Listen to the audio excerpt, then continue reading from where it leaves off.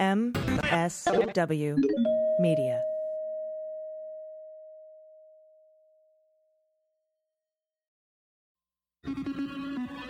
News with swearing. Daily beans, daily beans. Daily beans, daily beans. Hello, and welcome to the Daily Beans for Wednesday, May 27th, 2020. Today, the World Health Organization halts a hydroxychloroquine trial because of health concerns. The widower of the Scarborough staffer asks Twitter to remove Trump's conspiracy theory tweets. Mick Mulvaney seems to think we overreacted to COVID. Glenn Fine resigns from the Pentagon. The Supreme Court refuses to stop an order to move inmates from a COVID-ravaged prison. The Trump team killed a rule designed to protect health workers from pandemics. A dozen states are reporting upticks in new cases, even as the national picture improves. And a rise in cases makes guarantees difficult for the Republican National Convention. I'm your host, AG, and with me today is Jordan Coburn. Hello. How are you? I'm good. I just woke up from a nice nap, so I'm refreshed and good. Awesome. Yes. How are you? I'm good. I am back on, day 2 of eating clean again, so I really want cookies. That's the worst. Getting over that part. I'm staring at a package of Oreos as we speak. I know. I have many, many tubes of Thin Mints in my home, and I don't think they're safe. But everything's good. We're getting ready for Friday's happy hour meet and greet on Crowdcast. That's going to be fun. That's at 4 p.m. for patrons, and then we'll tweet the link out to the public at 5 because we know not everybody can swing, the $3 to subscribe, to be a premium subscriber right now. And so we just want to make sure that that's available to everyone, and we'll take your questions live and answer them and have cocktails and a good time. And I think our theme is masquerade. Everybody show us your masks. So we're excited about that. But other than that, just, working, writing, watching the news. Same old, huh? Yeah, pretty much. I went to the doctor today. I got that thing done. Oh, yeah. How'd that go? It was really painful, honestly. So that was kind of a bummer, but it was only painful for 10 seconds, but it hurt like fuck. Ryan was like, "Oh, you'll be fine." I didn't even feel it. And then I called him after and I was like, "That shit hurt so fucking bad." And he's like, "Yeah, I know. I just didn't want to tell you." It's like, "Oh, great." Wait, what did you have done again? Well, she just had to take I just have a thing on my leg that's it's just changing and weird and stuff. So she wanted to biopsy it and just take it off just to be careful. So we get the results in a week. But she just took a freaking ice cream scoop chunk out of my knee, basically. I looked down at it after she did it. It was like, "Ugh, God, that was a bad idea." That happened. Yeah, I had to have something like that taken off my finger, and the removing it part wasn't as bad as getting the Novocaine, getting the numbing stuff. They just shoot it all fast into you, and it burns because you're wicked. And then, totally. That's what hurt me. Was the part that's supposed to prevent it from hurting. Right. Exactly.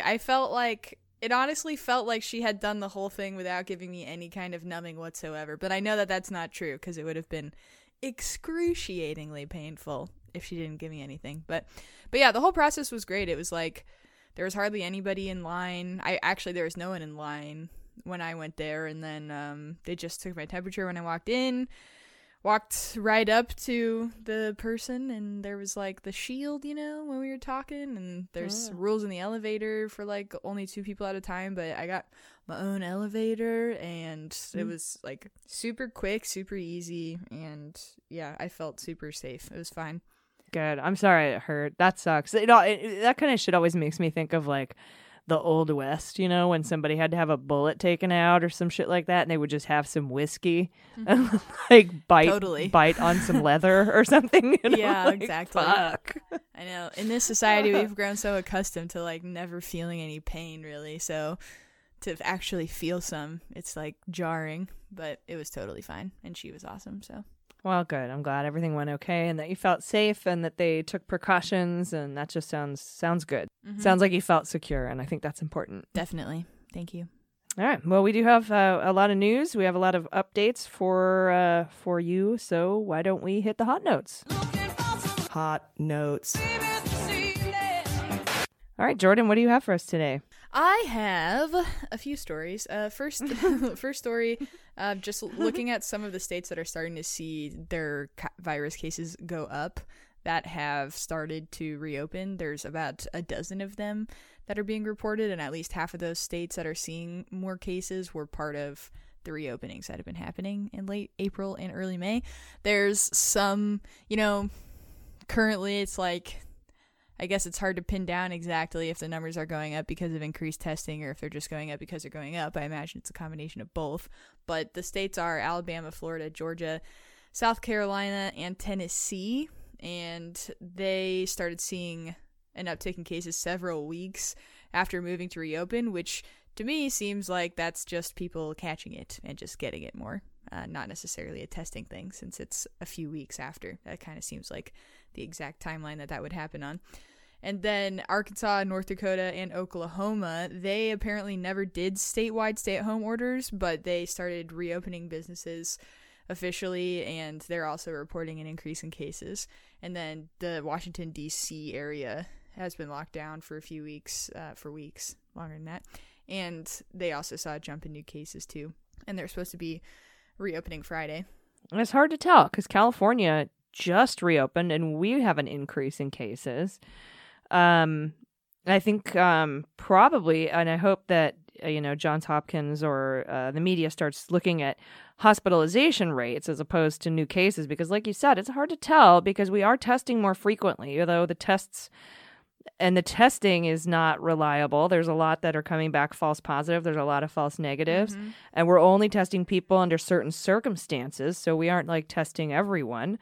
And so I think we just need to watch the hospitals, and see how many beds they have left. I know I spoke to a friend of mine in San Francisco who works at a hospital there, and they have 18 ICU beds and no openings left. And it's a big ass hospital. And so, she's seeing more COVID patients. So, we just need to, I think it would make more sense to keep an eye on hospitalizations than on death counts and new cases because of all of the variables you just mentioned. Definitely. Yeah, I think that's a smart take for sure. Looking at hospitals makes the most sense. Because everything outside of them seems to be incredibly unreliable at this point. I want to go get an antibody test, but I haven't done it because I'm like, I don't really see the point right now in doing that if they're not even reliable tests. Like, am I just going to expose myself and potentially other people maybe to like more germs or something going into a space to get tested and then drop a bunch of money and then still not know if the test is even like accurate? Yeah, like would you act any differently if it came back positive? I wouldn't. I'd be like, it could be a false positive. Right. And there are there are studies that show that even people who have antibodies can be reinfected or at least carry the virus again asymptomatically and spread it. And so my whole point of not going out interacting with people is so that I don't spread it to them. So I don't think I would act any differently, Yeah, totally. Maybe I would look into donating plasma. I would for sure look into that if I tested positive. But even then, it's like, I imagine they'd want to test me again just to double check. And I hope I wouldn't have to pay for that. There's probably like a 3 times test. You have to Our buddy Drew from Whistle Stop, he got tested and then he wound up donating plasma. I think he was one of the first to do that in San Diego, actually, because he went through COVID-19 like when this whole thing was first starting. Yeah, he did. I remember that. So that's that news. Next story is about Las Vegas. Las Vegas is... And I heard this from some birdies before it was like starting to be reported, just of MGM and like major hotel chains and stuff just planning on opening, and it's now very much out in the public. And and then of course there was the words that were said from the mayor. Which, fun fact, did you know My mom just told me the mayor of Las Vegas doesn't technically cover the Strip because the Strip is actually in Paradise, Nevada. I never knew that, but growing up, the Las Vegas mayor, Mayor Goodman, always did everything that was like Strip related. But I guess technically there's actually a mayor of Paradise, which is very strange. Anyways, that lady. What? I didn't know that the Strip wasn't technically in Las Vegas. Yeah, it's in Paradise, Nevada. That's bananas. It is bananas. But yeah, that Vegas mayor she didn't have a good moment. She doesn't have a lot of good moments when it comes to this stuff. No, she didn't. That was I think you're referring to is that interview that she did where she said, we'll be the guinea pigs. Yep. Yep, exactly. And they're going to tentatively open in early June. They've been hit incredibly hard. 1/3 of their economy comes from industry, so hospitality and leisure. But their unemployment hit 28.2% in April. That's the highest in the U.S. and in Nevada's history. And that's just insane. There have been at least 8,000 cases in Nevada. And as of Tuesday, at least 396 people have died. Over the last week, the metro area of Las Vegas was adding, on average, 102.7 new cases a day. So they're definitely not done, and they're definitely not over it. But now you have a situation where, it's like so many people move to that city to work in that industry or, grow up there and wind up working in it. And it's just like they've been putting so much money into new stadiums and new sports teams. Like we just got the Raiders, they're working on like Raider Stadium. Vegas Knights has seen like huge success there, the hockey team and everything. And my grandma was telling me they just got like a women's basketball team, I guess. I hadn't even heard of that, but that's what she was saying. Point being, they have all of these stadiums and plans for massive sporting events, and like even outside of gaming, now they're adding this whole other element to the economy, and it's like who knows how long it's going to be until those are at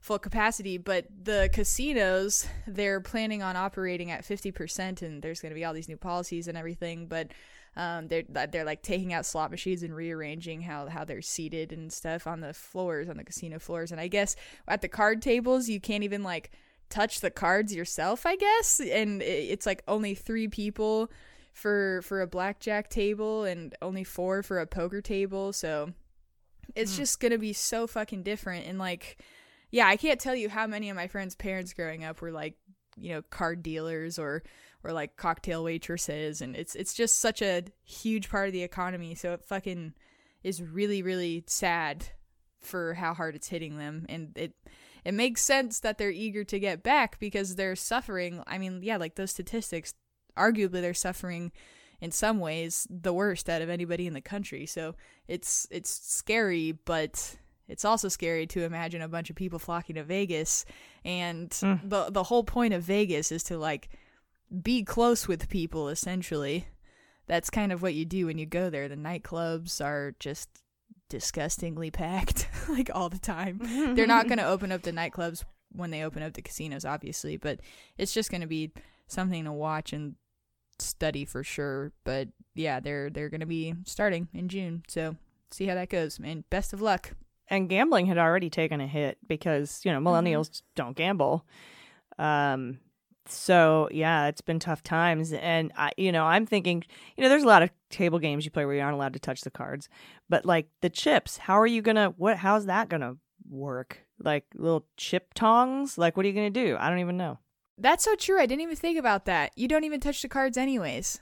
I totally forgot about that. That's true, huh? I don't know what the whole thing with the chips are. You get yelled at. Yeah. I've been yelled at. I totally Yeah, I totally forgot that that's even a thing. What do people do? They just would like grab the cards and run or something? Like why do they have to start doing that?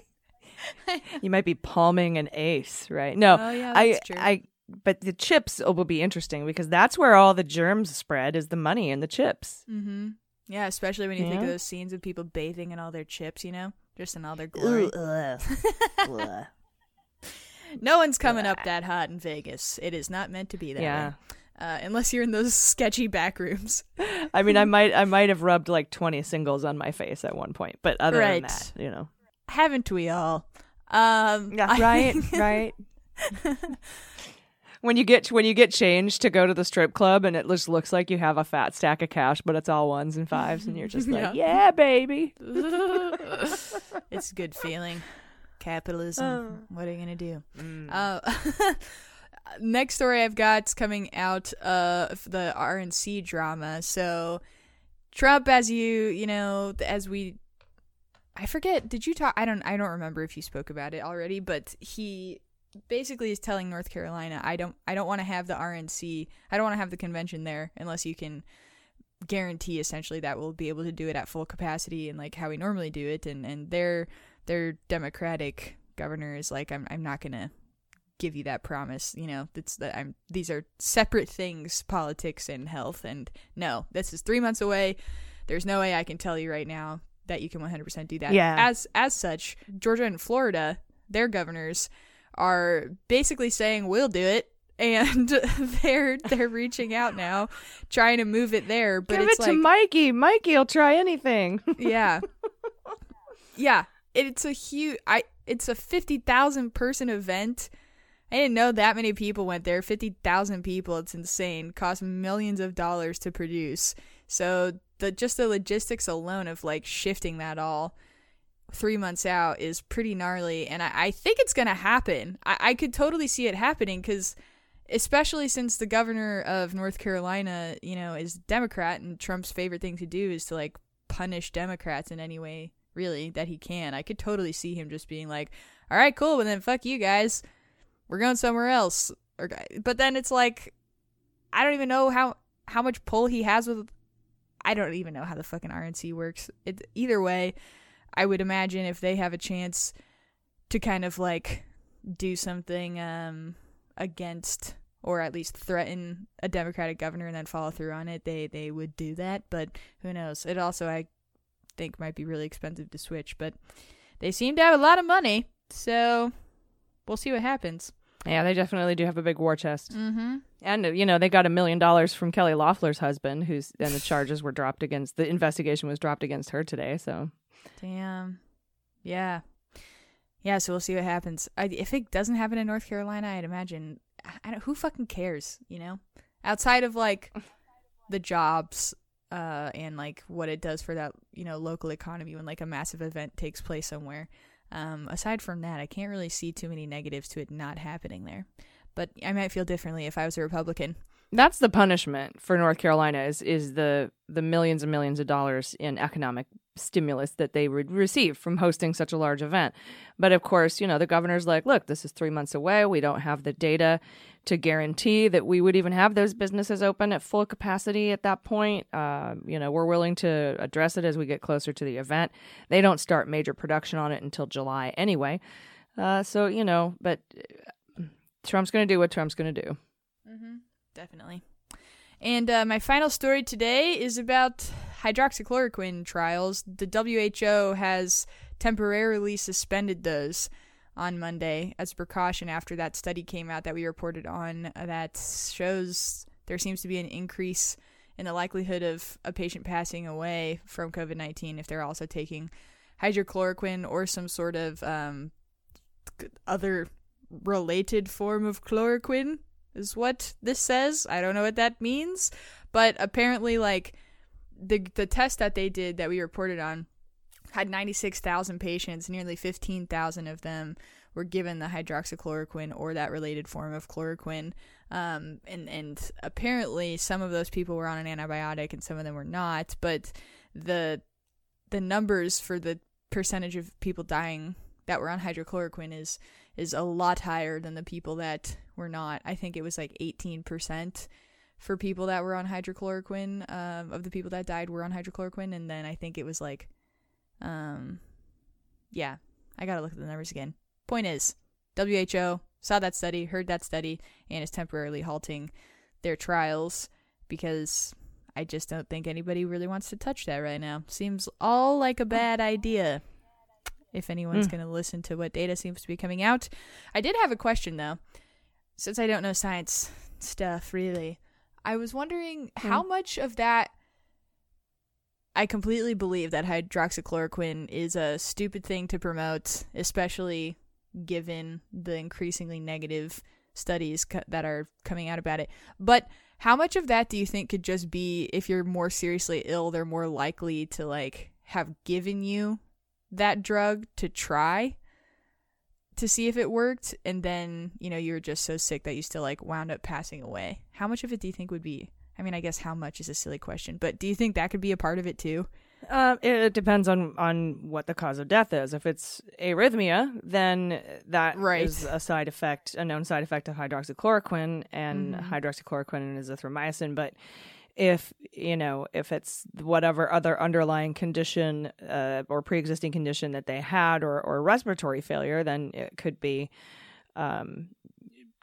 unrelated. It all really depends, but after, I mean, the study showing that there's just not a significant enough improvement to use it at all. Totally. It's like, well, and we're ending up having more arrhythmia and heart problems, from people who are taking this specifically at higher doses, and that could be part of it too. The worse your symptoms, maybe the higher dose you get. Yeah. But in these clinical trials and these studies, then they have specific control groups and look at different doses, and they usually try to, at least from my understanding of the study, administer the drug in different dosages to people who have similar symptoms. Do you know what I mean? Mm-hmm. Definitely. That makes sense. That way, it's not a variable. Yeah. Right. Yeah. Totally. But yeah, those are my stories for today. All right. Awesome. Well, thank you for those updates. We're going to be right back after this quick break with some news from Under the Radar, and then Jordan will be joining me later on in the show for the good news. So stick around. After these messages, we'll be right back. Hey everybody, it's AG, and this episode of Daily Beans is brought to you by my favorite puzzle game app called Best Fiends. Best Fiends is part of my personal self-care routine. It is a great distraction when I need a break from today's insane politics. And the best thing is the more I play, the more fun and exciting it gets. I can level up my characters, I reach new levels. It feels like uncovering a new layer in a story. And the best part is that you get to be a part of it. And it's an amazingly fun 5-star rated game. It's free to download. It's got a bright, vibrant design. It's very relaxing, fun characters. It combines an exciting story with challenging puzzles, so it keeps my brain engaged, which I love. It's a casual game, so you don't have to be a gamer to play it. You collect all these characters, you level them up, you use them strategically on each level. I'm on level 160 now, so that's good. But we have some listeners that are on like a level 1,000. It's bananas. But you can share your progress via social media and let us know where you're currently at. Best Fiends has thousands of levels already, and they have brand new levels all the time, and they have events and characters, so it's always fresh. It's hours of fun right at your fingertips.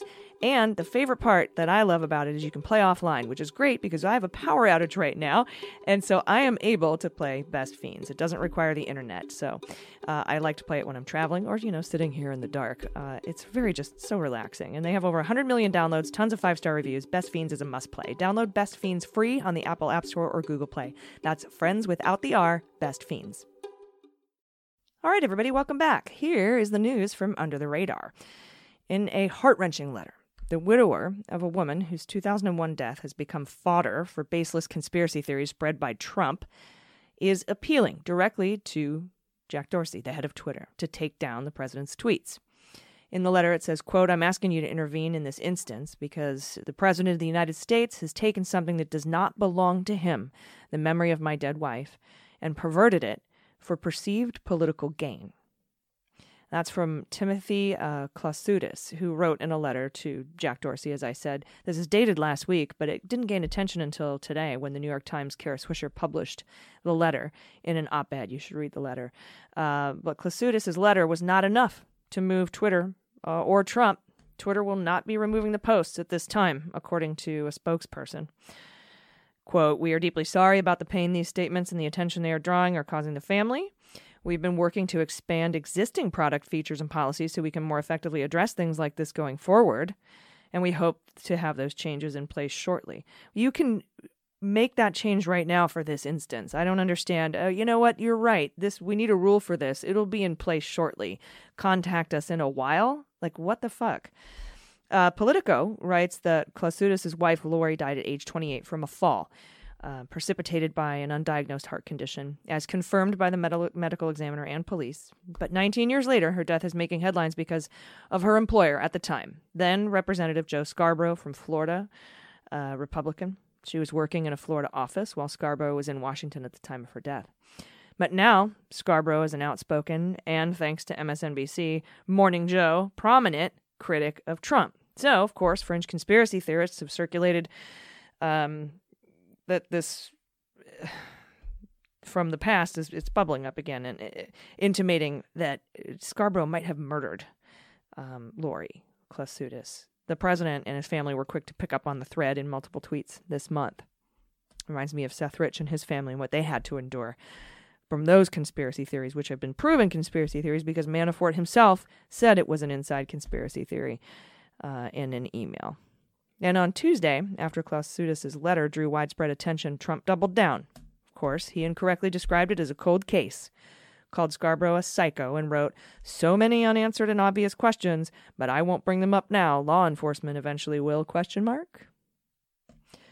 In his letter, Klausutis suggested to Dorsey that, quote, Twitter's policies about content are designed to maintain the appearance that your hands are clean. Per his reading of Twitter's terms of service, other users would be banned for tweets like this. Klausutis also wrote of the enduring pain that his wife's loved ones feel over her early death and how this conspiracy theory has made it harder for them to move on. Quote, I have mourned my wife every day since her passing. I have tried to honor her memory and our marriage. As her husband, I feel that it is one of my marital obligations to protect her memory as I would have protected her in life. So that's happening. And now, from the Hill, former White House Chief of Staff Mick Mulvaney said Monday he believes the United States has overreacted a little bit to the coronavirus pandemic. Overreacted a little bit. Arguing that Americans can get back to work sooner rather than later if they observe social distancing and wear masks. The former congressman and budget chief for Trump cited recent CDC guidance, finding the virus does not spread as easily on surfaces, to assert that the country may have gone too far with restrictions. We might have saved too many lives. We may have prevented too many deaths. Coming from Mick Mulvaney, the guy who said, we have a hard time firing federal government employees just for being Democrats, but we figured out a way. We move their jobs across country and make them quit. Fuck their lives up, take their salary, hurt their families. That's that guy. Mulvaney said on CNBC, quote, the fact that it's difficult to get this disease from touching stuff should sort of reset how we look at this. What it means is that if we're careful about social distancing and putting on masks and so forth, we should be able to go back to work sooner rather than later. Now, I get where you're coming from, Mick. You're saying, hey, apparently it doesn't spread, it doesn't live on surfaces for as long as we thought it did.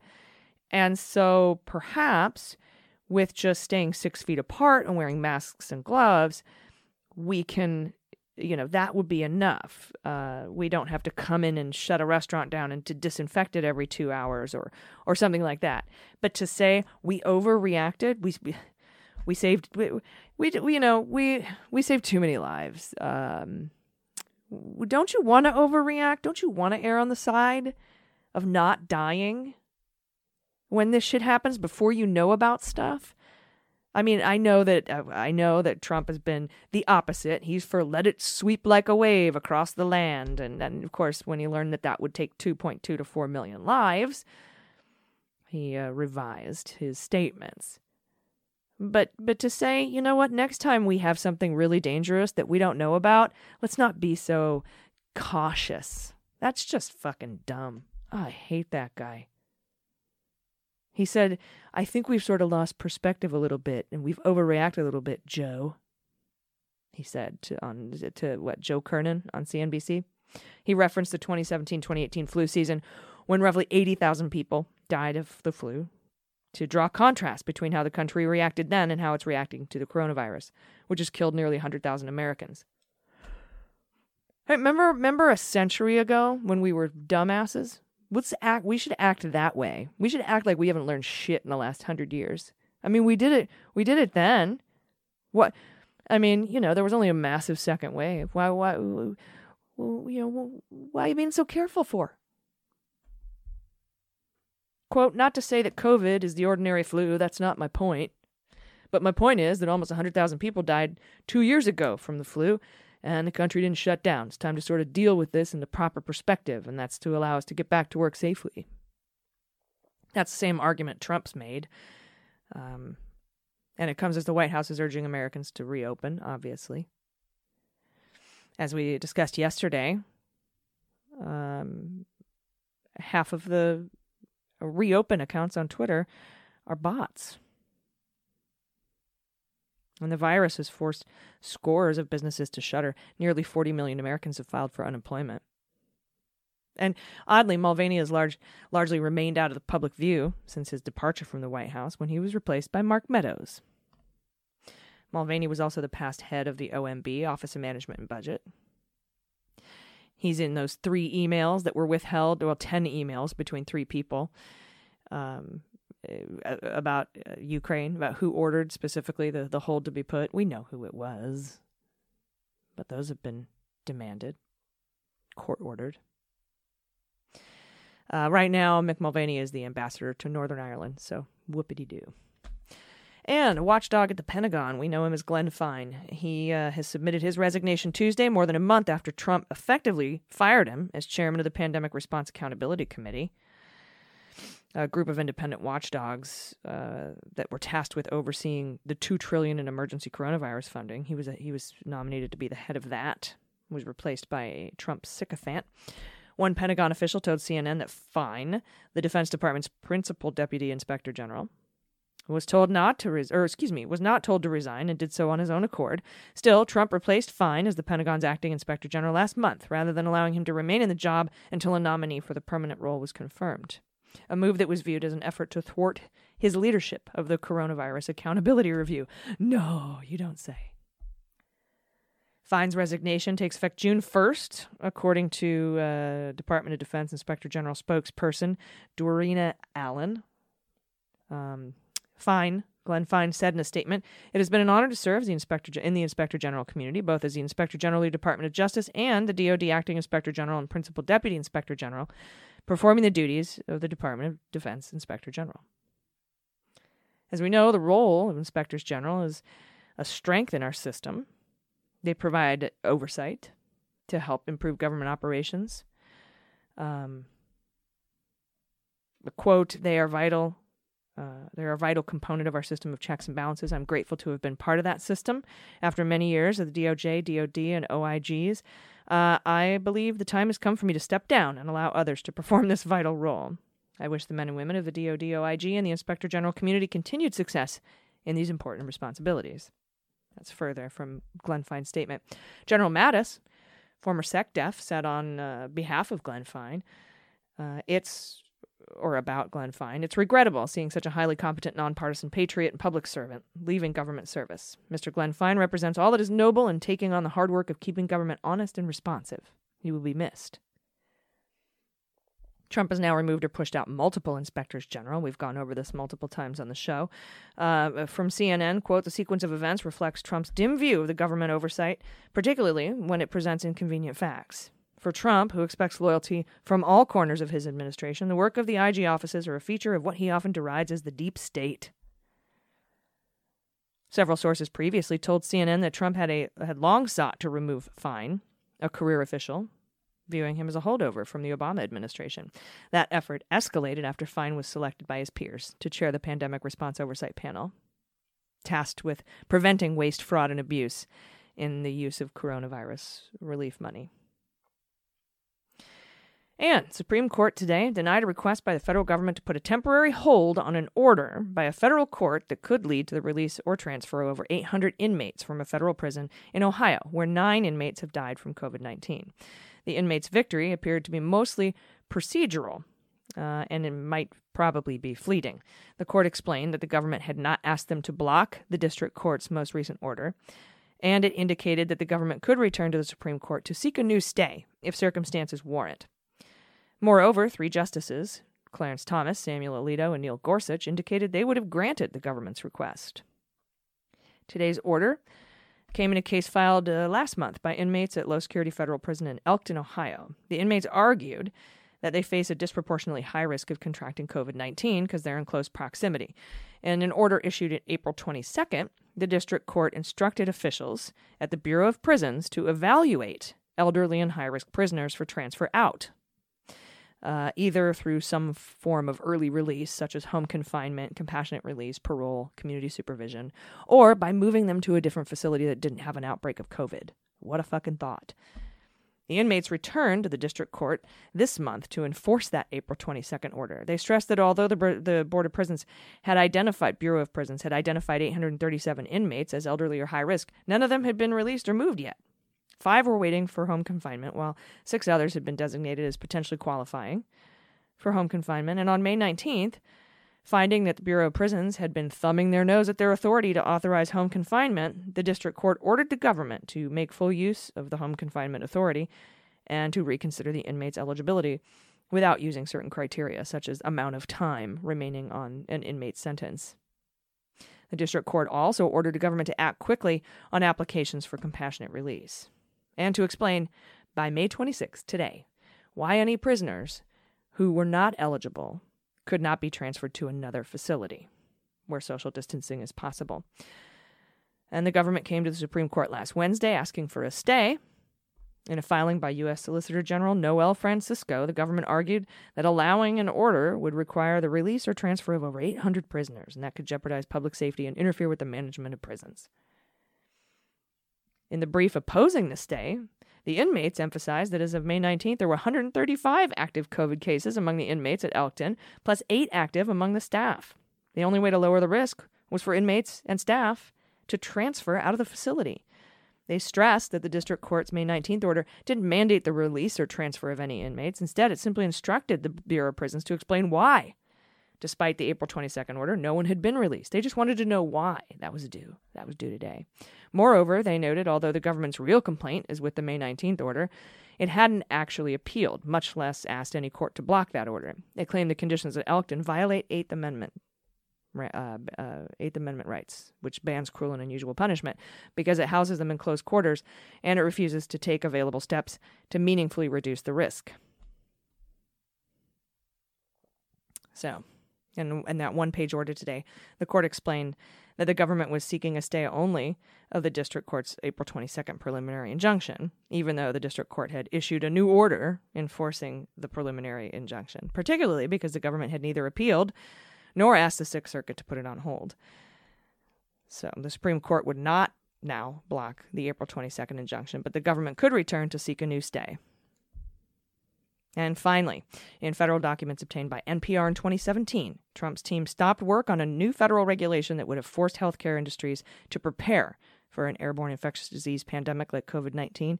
NPR has the scoop on this. There are still no specific federal regulations protecting healthcare workers from deadly airborne pathogens. This fact hit home during the last respiratory pandemic, H1N1, in 2009. Thousands of Americans died, dozens of healthcare workers got sick, and at least 4 nurses died. Studies conducted after H1N1 found voluntary federal safety guidelines designed to limit the spread of airborne pathogens in facilities often were not being followed, and there were shortages of PPE. And in the spring of 2017, 2 years before COVID-19 hit, the Trump team formally stripped OSHA's airborne infectious disease rule from the regulatory agenda. NPR could find no indication the new administration had specific policy concerns. Instead, the decision appeared to be part of a wider effort to cut regulation and bureaucratic oversight. This happened in my agency, too. They just came and said, get rid of 1 out of every 3 regulations. Just get rid of it. They didn't care what it was. NPR also found the lack of fixed regulations allowed the Trump administration to relax worker safety guidelines. Federal agencies did so repeatedly this spring as COVID spread and PPE shortages worsened. And as a consequence, hospitals could say they were meeting federal guidelines while requiring doctors and nurses to reuse masks and protective gowns. So, more evidence of why we were not prepared. We will be right back with that interview I was talking about earlier with Josh Geltzer about what happens if Trump refuses to leave office and loses when he loses the election in 2020. So stay with us. Hey everybody, this Helping a Daily Beans is brought to you by Ancestry DNA. There are many paths to finding your family story. Whichever one you choose, tracing your family generations back with a family tree or uncovering your ethnicity with Ancestry DNA, it is easy to get started with Ancestry. An Ancestry DNA test tells you where your ancestors are from, and Ancestry's billions of records and millions of family trees online let you discover their personal stories. Ancestry DNA can reveal ethnic origins and provide historical details that bring a unique family story to life. Ancestry DNA doesn't just tell you what countries your family's from, but it can pinpoint regions, specific regions, which gives you an insightful geographic detail about your family history. You can trace the paths of your recent ancestors, learn how and why your family moved from place to place around the world. No other DNA test delivers such a unique and interactive experience. You could find a famous relative, maybe a photo of your great-grandma as a little girl. I was able to find my great-grandpa's military records. I knew my dad and my grandpa were in the military, but I did not know my great-grandpa was. But whatever you find, it is sure to change the whole way you look at your family history. Like I said, I've told you this before, I found out I was related to a comedy banjo band leader from the Clico Club in New York in the 1920s named Harry Reeser. And so apparently comedy and music is in my blood. So it's easy to start making discoveries with Ancestry. Grab an Ancestry DNA kit and start a free trial to amplify your discoveries with Ancestry's billions of records. Start exploring your family story today. Head to my URL at ancestry.com/dailybeans to get your Ancestry DNA kit and start your free trial. That's ancestry.com/dailybeans. All right, everybody, welcome back. Joining me today for the interview is former Deputy Legal Advisor for the National Security Council and the Executive Director and Visiting Professor at Law at Georgetown's Law Center's Institute for Constitutional Advocacy, Joshua Geltzer. Joshua, thanks for agreeing to speak with me today. Thanks so much for the invitation. So I wanted to hit you up because recently it seems that Trump's rhetoric about a rigged election, blame others for that which you are guilty, it seems to be getting louder. And over a year ago, just after the midterms, you wrote an opinion for CNN asking what happens if Trump refuses to accept defeat in 2020. And I was wondering, what prompted you to ask that question? There were two moments that loomed large in my mind and led me to write that piece.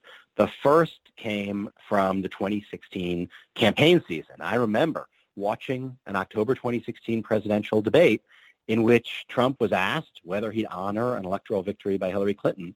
And he said something like, "I'll look at it at the time, and then I'll keep you in suspense."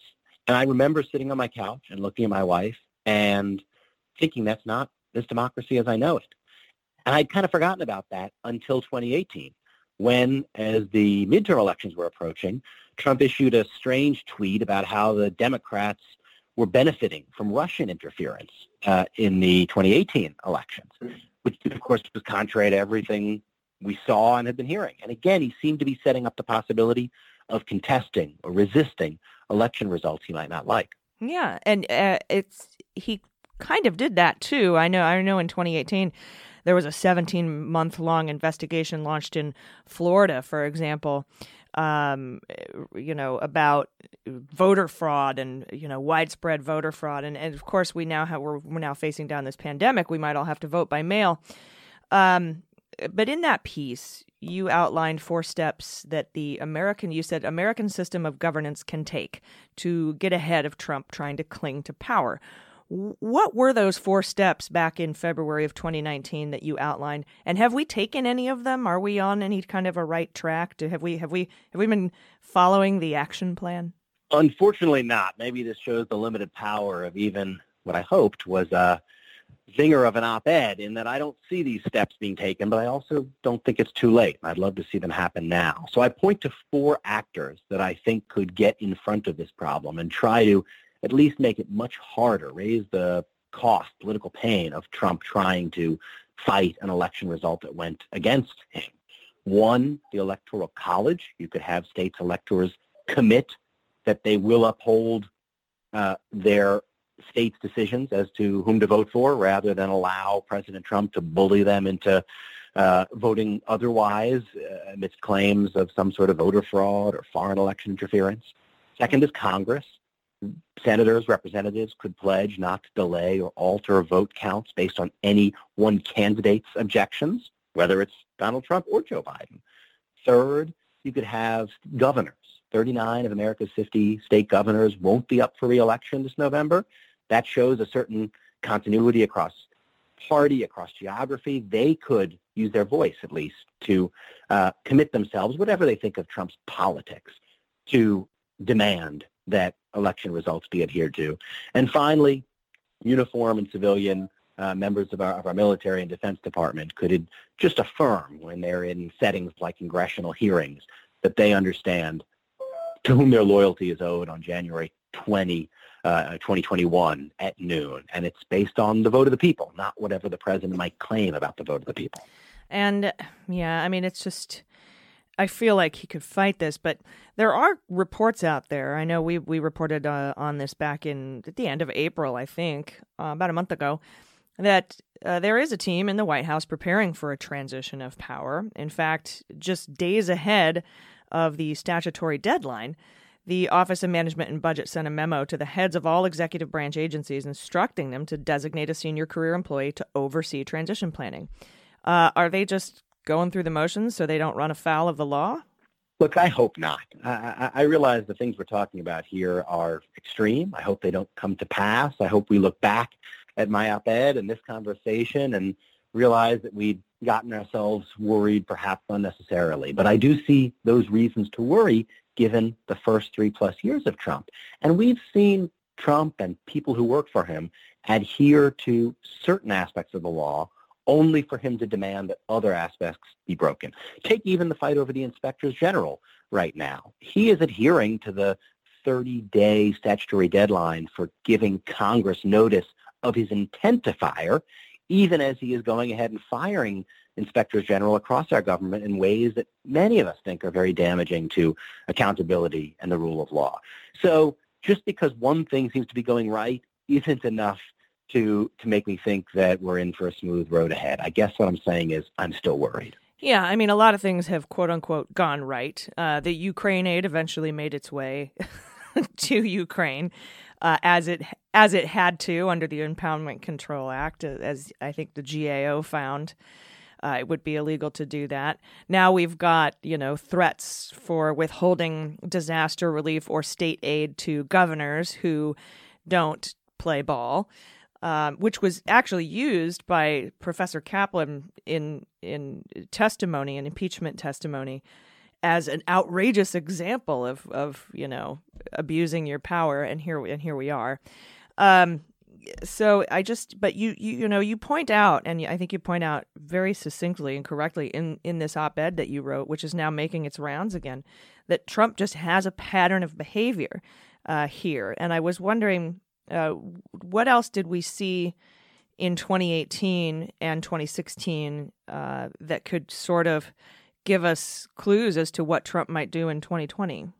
I think one of the most glaring examples of Trump's illegality on an issue that already had been much talked about is his, in my view, stealing of, so to speak, parts of the budget from the military and elsewhere to go to a border wall after Congress had specifically rejected spending that additional money on the border wall. Indeed, after our whole country had been through one of the longest government shutdowns in recent memory, all over this question of how much money would be spent on the border wall. So to have that shutdown and the human damage it inflicted on folks who worked for the federal government, then to have delicate negotiations between Trump and Congress to reach an outcome, and then to take a bunch more money anyway, that strikes me as having the hallmarks of brazenness when it comes to Trump's illegality that we continue to see. We see them escalating, at least rhetorically, in some of the things Trump and indeed others who work for Trump say about how they may deal with stay-at-home orders as this pandemic continues. And they also show that also speaks to what's happening in the Justice Department and these, to my mind, infuriating handling of cases involving a couple of people very close to Donald Trump, Roger Stone, Michael Flynn, applying legal arguments that the Justice Department would apply in basically no other cases across the country. All of that suggests that this is a president whose view of the rule of law can be, at least at times, to serve him personally and politically rather than to serve the country as a whole.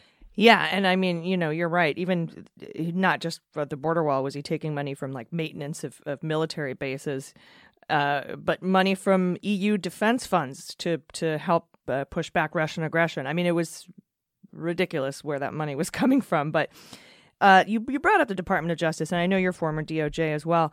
What role in 2020, I mean, how do you see this playing out? Like if Trump loses and he wants to contest the election results, what role does the Department of Justice have in that? Because that's frankly where my main concern is that we've got an attorney general willing to make end runs around the rule of law in order to carry out this president's wishes. And so what role would the DOJ have? What would it look like just practically, if Trump were to contest these results? Would it be a court? Would it be a DOJ thing? What does it look like?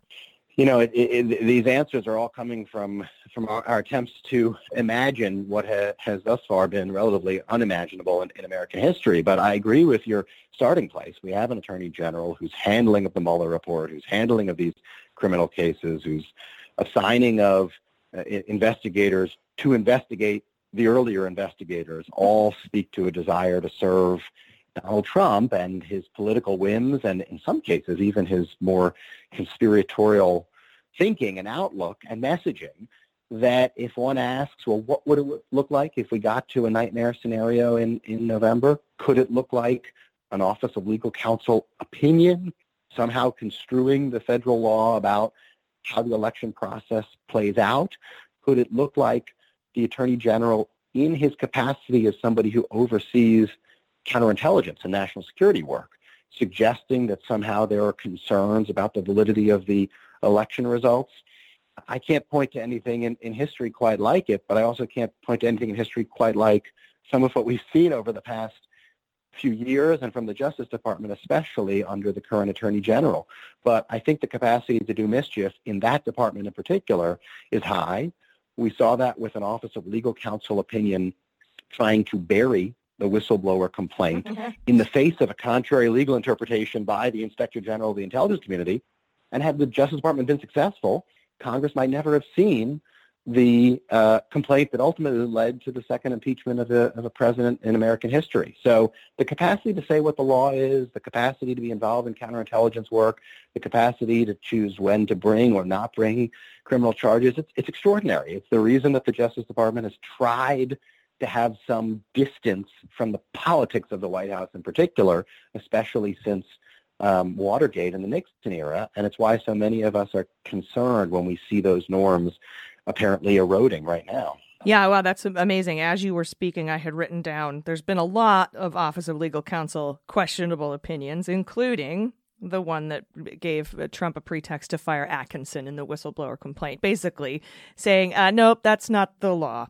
And, you know, and all these sort of documents that Bill Barr puts out, going all the way back to Iran-Contra. And, of course, we know the very famous 4-page mischaracterization of the Mueller findings as well. So that was exactly where my brain was landing, was some sort of Office of Legal Counsel memo that just somehow allowed some sort of a question to even be raised. And as we know, Trump has a history of only needing to raise the question. For example, when he went to Zelensky and said, you don't have to do an investigation, just announce it. Right. So, here we are with just saying, Joe Biden. Now he's on to this, something about Scarborough and a former employee. I question the integrity of the Department of Justice, but I'm also now sort of questioning the fitness of this person to be president. It's kind of mind-boggling.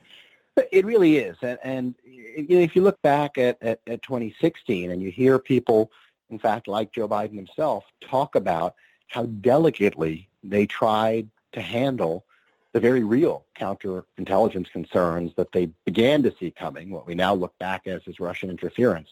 The overriding imperative, the thing that led that White House, and I was at that White House but not working on these issues, but the thing that drove that White House to, in a sense, do less rather than do more, not speak out more about the manipulation of public opinion that was happening on social media in the midst of an election cycle, was an overriding desire not to put a finger on the scales of an election and not even to look like the executive branch, that a particular president or particular administration was putting a finger on those scales.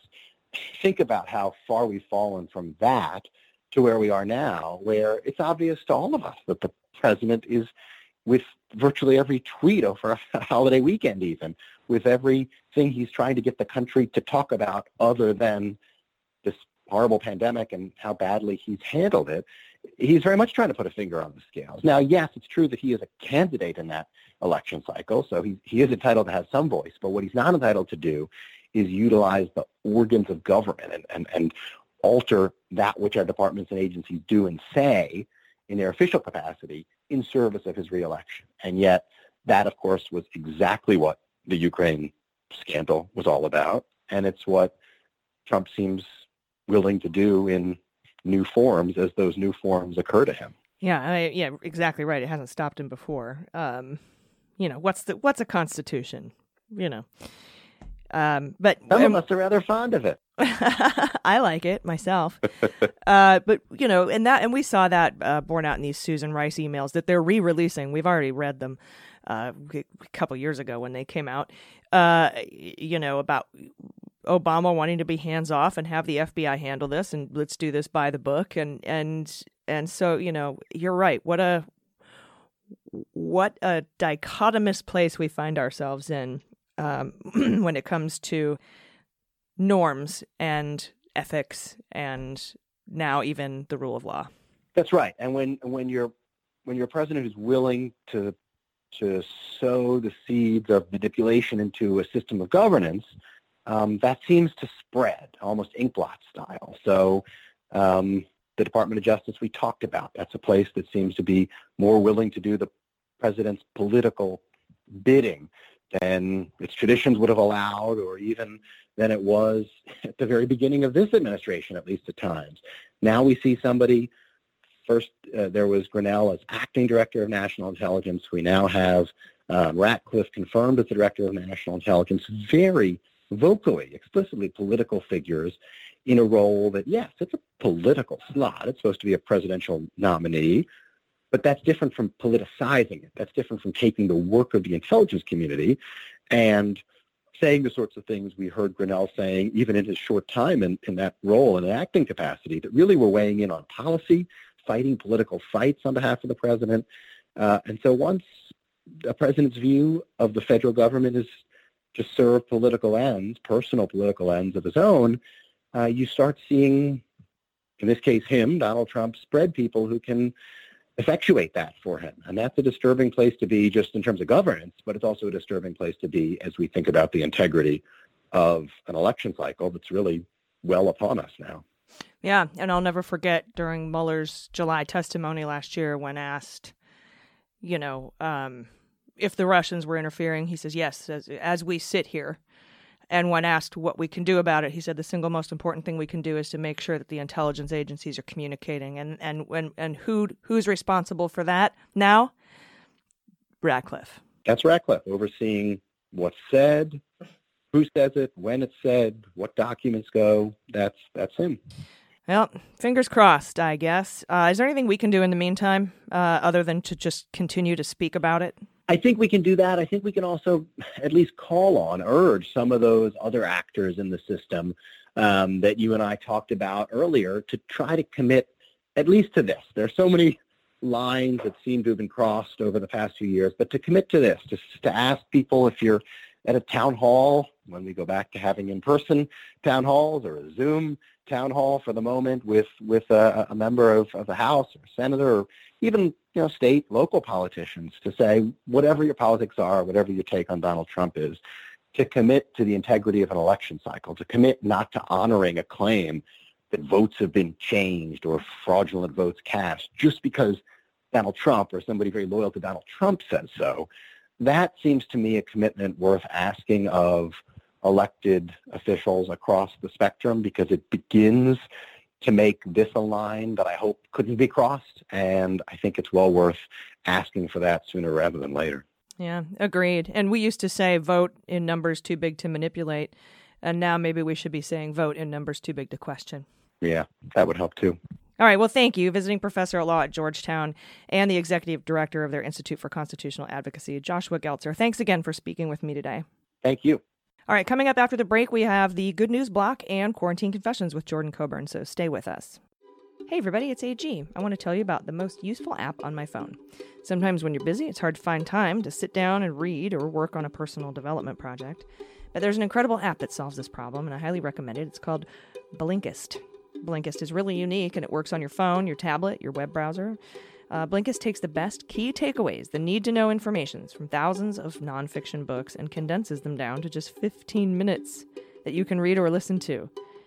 Successful people like business leaders are well known for reading a lot of books, and Blinkist is made for busy people like you who want to get the main points of a book quickly so you can start using that information right away. This would have really come in handy when I was doing that whole Six Sigma training, and I needed to read the Toyota Way and all of these books about business and leadership and systems thinking. With the audio feature, they make it easy to finish a book during your commute or on your lunch break or while you exercise. 12 million people are using Blinkist right now, and it has a massive growing library from self-help, business, health, and history books. All spectrum, covering the whole spectrum of nonfiction. And they have the latest titles from bestsellers lists as well, and classic nonfiction titles you always meant to read but never had time to. I like it because it's less than 15 minutes, and I can fast-track my path to more information. I'm very big on continued learning, and I really recommend you check it out. And with Blinkist, you get unlimited access to read or listen to a massive library of condensed nonfiction books, all the books you want for one low price, all just one price. So right now, for a limited time, Blinkist has a special offer for our audience. Go to Blinkist.com/beans to try it free for 7 days and save 25% off your new subscription if you decide to sign up. That's Blinkist, spelled Blinkist.com/beans to start your free 7-day trial. And you'll also save 25% off, but only when you sign up at Blinkist.com/beans. All right, everybody, welcome back. It's time for the good news. Well, we'll float on, good news is on the way.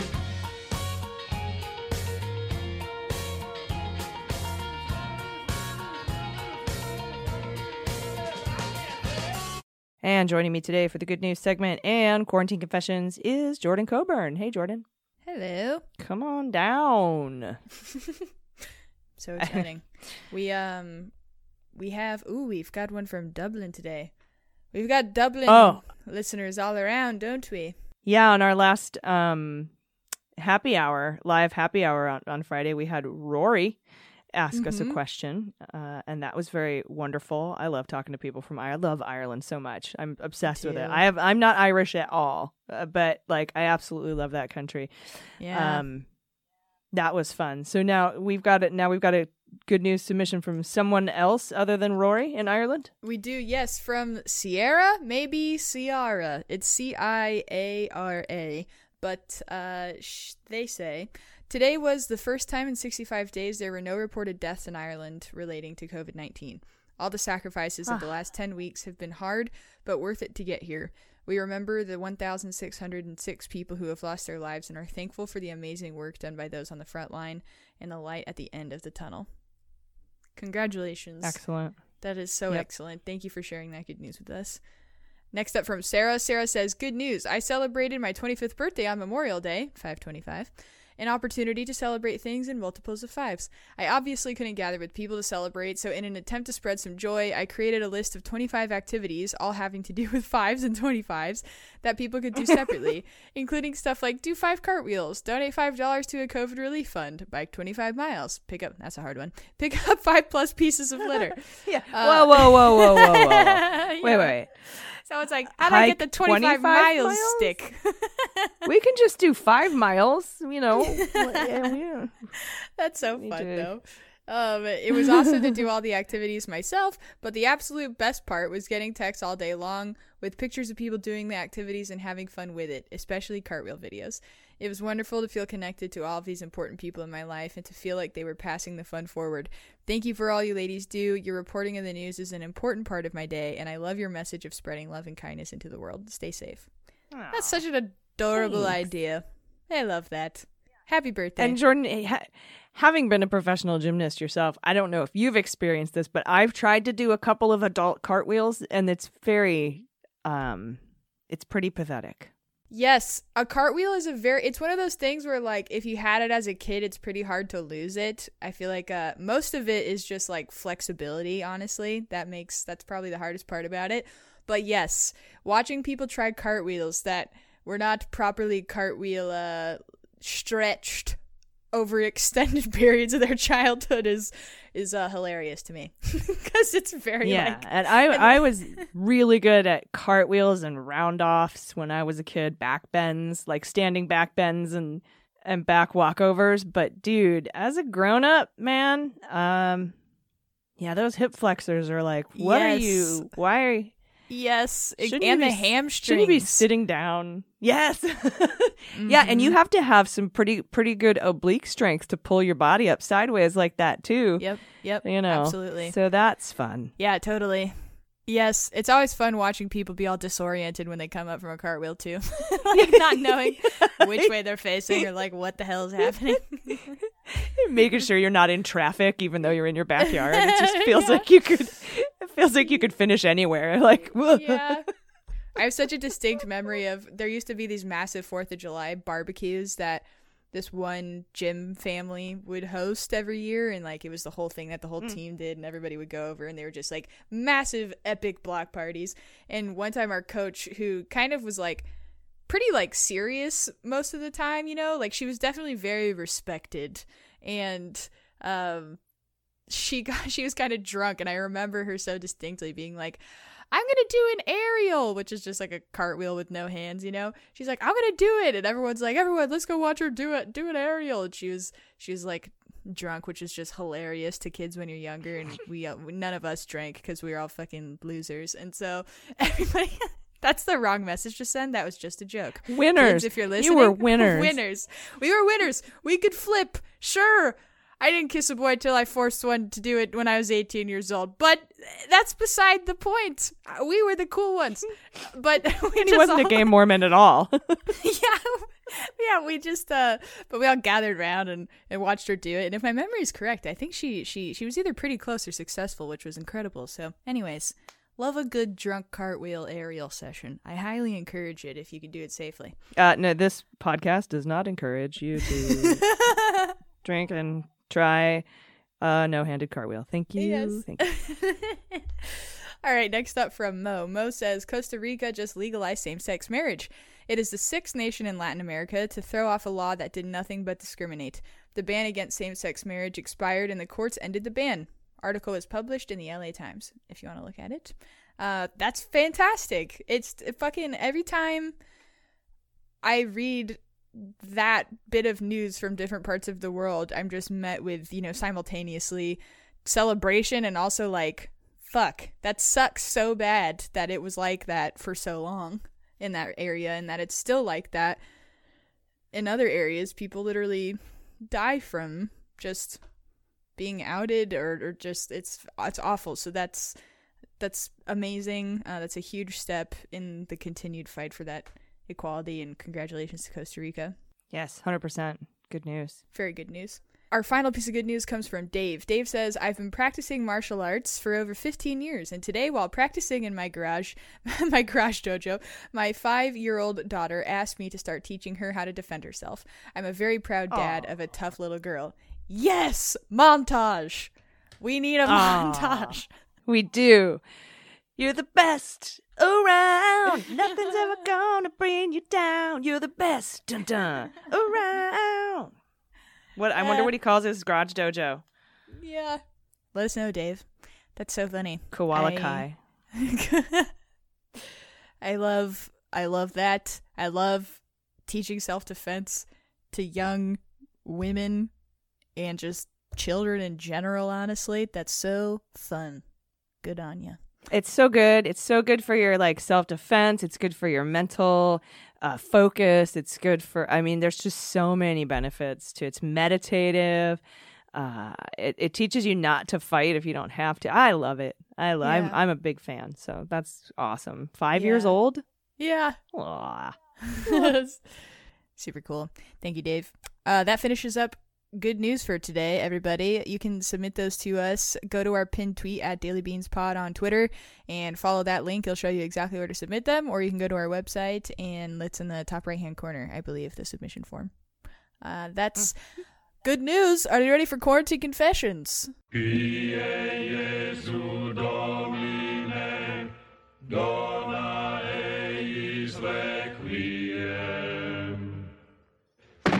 Yes, I am. Let's hear it. I'm so excited. This is my new favorite thing. We are overwhelmed with responses. Keep sending them because it's going to be its own show. Starting June 6th, you're going to get it in your feed. Patrons, it'll be in your premium feed for you already. It's going to be pretty great. I'm excited about it. I'm so excited too. All right, our first one comes from Jay and Rosie. This is an update to our howling/going feral confession. Our feral metamorphosis is almost complete. We bought clippers to give the poor dogs a much-needed quarantine haircut.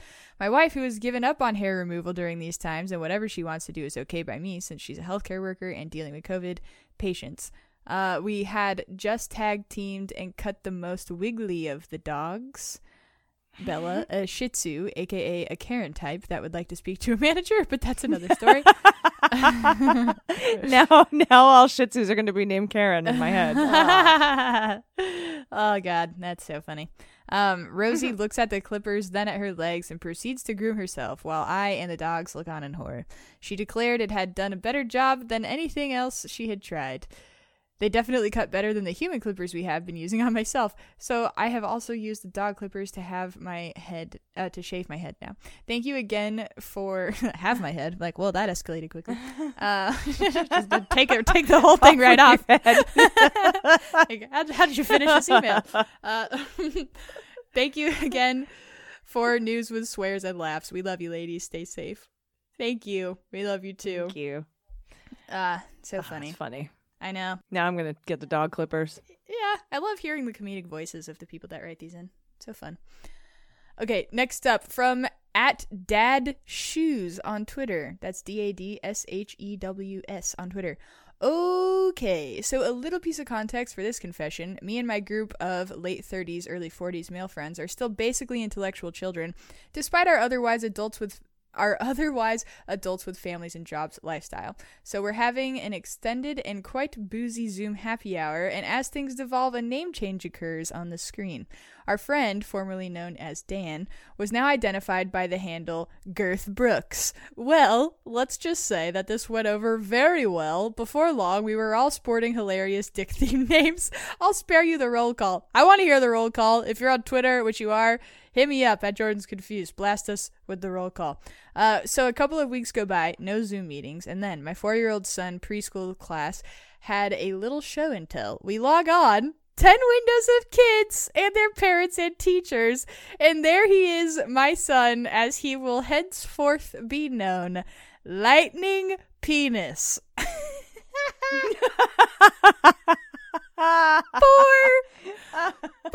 years old. Oh my God. The whole room hears me say, oh my God, and I log out. We logged back in with my work account, and it went fine, no big deal, but holy shit, fucking Lightning Penis. I mean, people can take a joke and something like Girth Brooks is an obvious play on words, obviously a joke, whatever, but Lightning Penis? That's just weird as fuck. They're going to be like, what's that guy doing on Zoom is fucking Lightning Penis. Anywho, listen every day. God. Love you guys. Bye.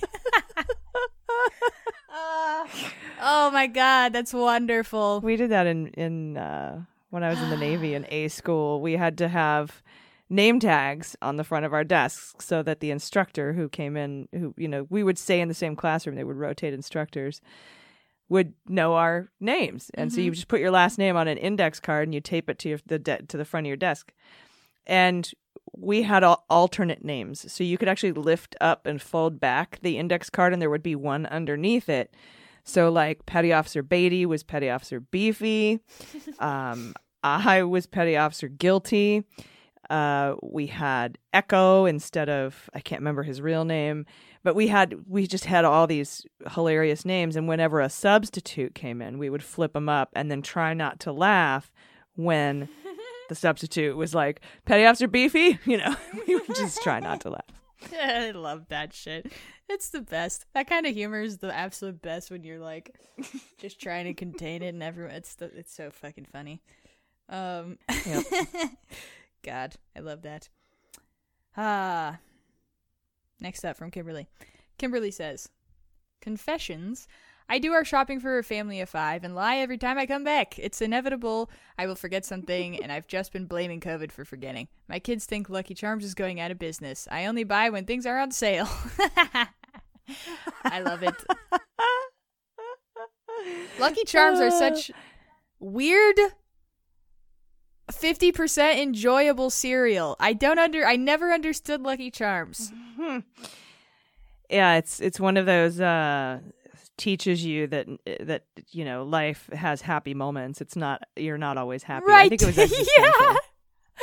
I think That's so true. I think it was Dennis Leary who maybe said this. He probably stole it from Judd Apatow. But, he's like, look, happiness isn't something that you attain. It's a chocolate chip cookie, or it's a cigarette butt, or it's a 5-second orgasm, You eat the cookie, you smoke the butt, you come, you wake up in the morning, you go back to fucking work. That's how it goes. That's how Lucky Charms make me feel. Like, Yeah. all right, life is mostly bland oats, but there's some marshmallows here and there. Awesome. Yes. My older sister, if my memory is correct, if my mom is listening, she can correct me, or I guess Jackie would know, she's younger. But my older sister used to eat all the marshmallows out of it, so we wouldn't have Lucky Charms for more than a couple days before it would just be all of the cardboard bullshit Jack crap. It's like, Yeah, classic. I hate myth. those.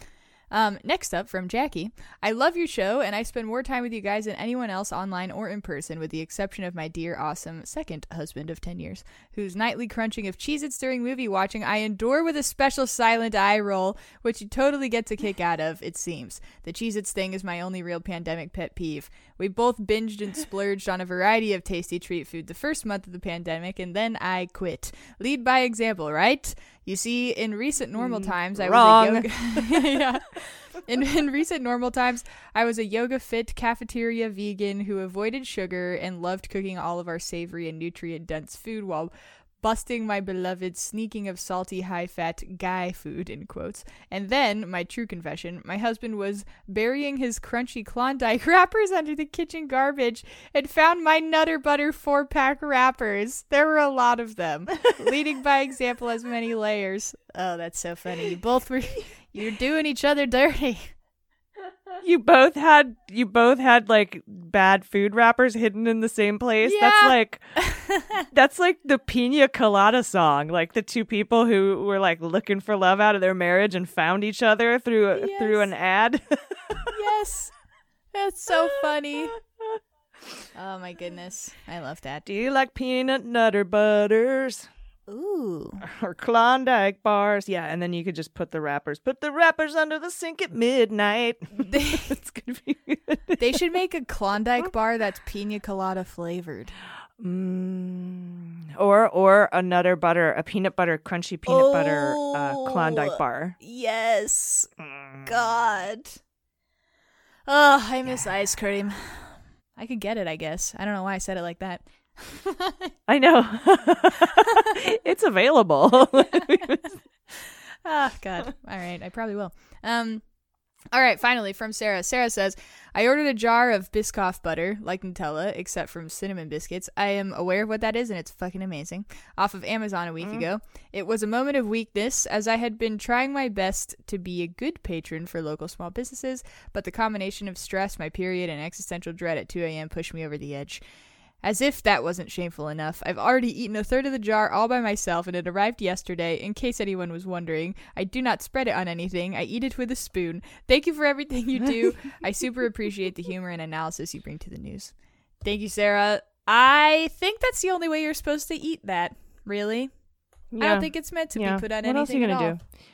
You could put it on a cinnamon bun, but like, really? Ooh. Yeah, that it sounds a lot like the cookie butter from Trader Joe's, which is the best thing to ever grace Joe's shelf. It is so fucking good.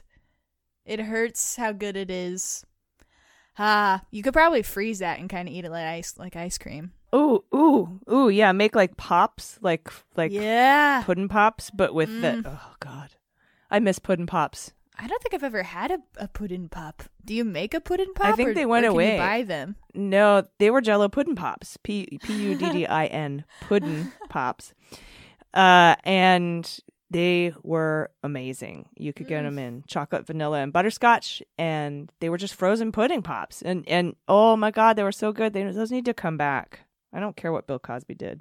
Yum. Oh, that's right, huh? He didn't invent them. He just was a spokesperson. That's true. He shouldn't have to we shouldn't have to all suffer even more than he already made people suffer. Give us the pudding pops. Exactly. Yeah. Hey, Give us the pudding pops. Step away. No one will get hurt. I want to try one now. I've not even had one and I want it. They're so delicious. Very sad. I went to this really fun, Euro trip when I graduated high school with my friend, and we went to Italy and we were at a gelato shop, and I got the Nutella flavor because it just looked amazing, and I get it, and it's literally just a giant scoop of frozen Nutella. It's like no gelato whatsoever. It was just a whole fucking thing of Nutella, which is what you should do with that butter. Yep. That's it. That's all of our quarantine confessions. Awesome. And I bet that giant scoop of frozen Nutella is just what they give Americans, like the real gelato. Yeah. Back they're like, Yeah, that's so true. That's why you got to get that Canadian backpack patch, man. Telling you what, you'll get the real you'll get the real Nutella gelato. Yeah, that's a great point. You're probably right. It was a very touristy area. Everything in Italy is a touristy area when you think about it. Yeah, totally. Such a beautiful country. All right. Well, thank you for all of your quarantine confessions. Please continue to send them in. We're going to need them for our weekly show. And I appreciate you so much sending them in, because this is like literally the best part of my day is hearing these. They're so good. They're so and you guys are so funny. Our listeners are so funny. Yeah, they really are. We had some really good ones today. All right. Well, thanks for that. Any final thoughts before we get out of here?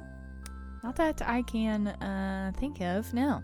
Yeah, enjoy your short week working from home. Everybody, please take care of yourselves, take care of each other, take care of the planet, and take care of your mental health. I've been AG. I've been Jordan Coburn. And them's the Beans. The Daily Beans is executive produced and directed by AG and Jordan Coburn, and engineered and edited by Mackenzie Mazzell and Starburns Industries.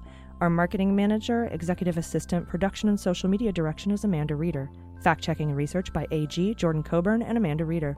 Our music is written and performed by They Might Be Giants. Our web design and branding are by Joelle Reeder with Moxie Design Studios. And our website is dailybeanspod.com.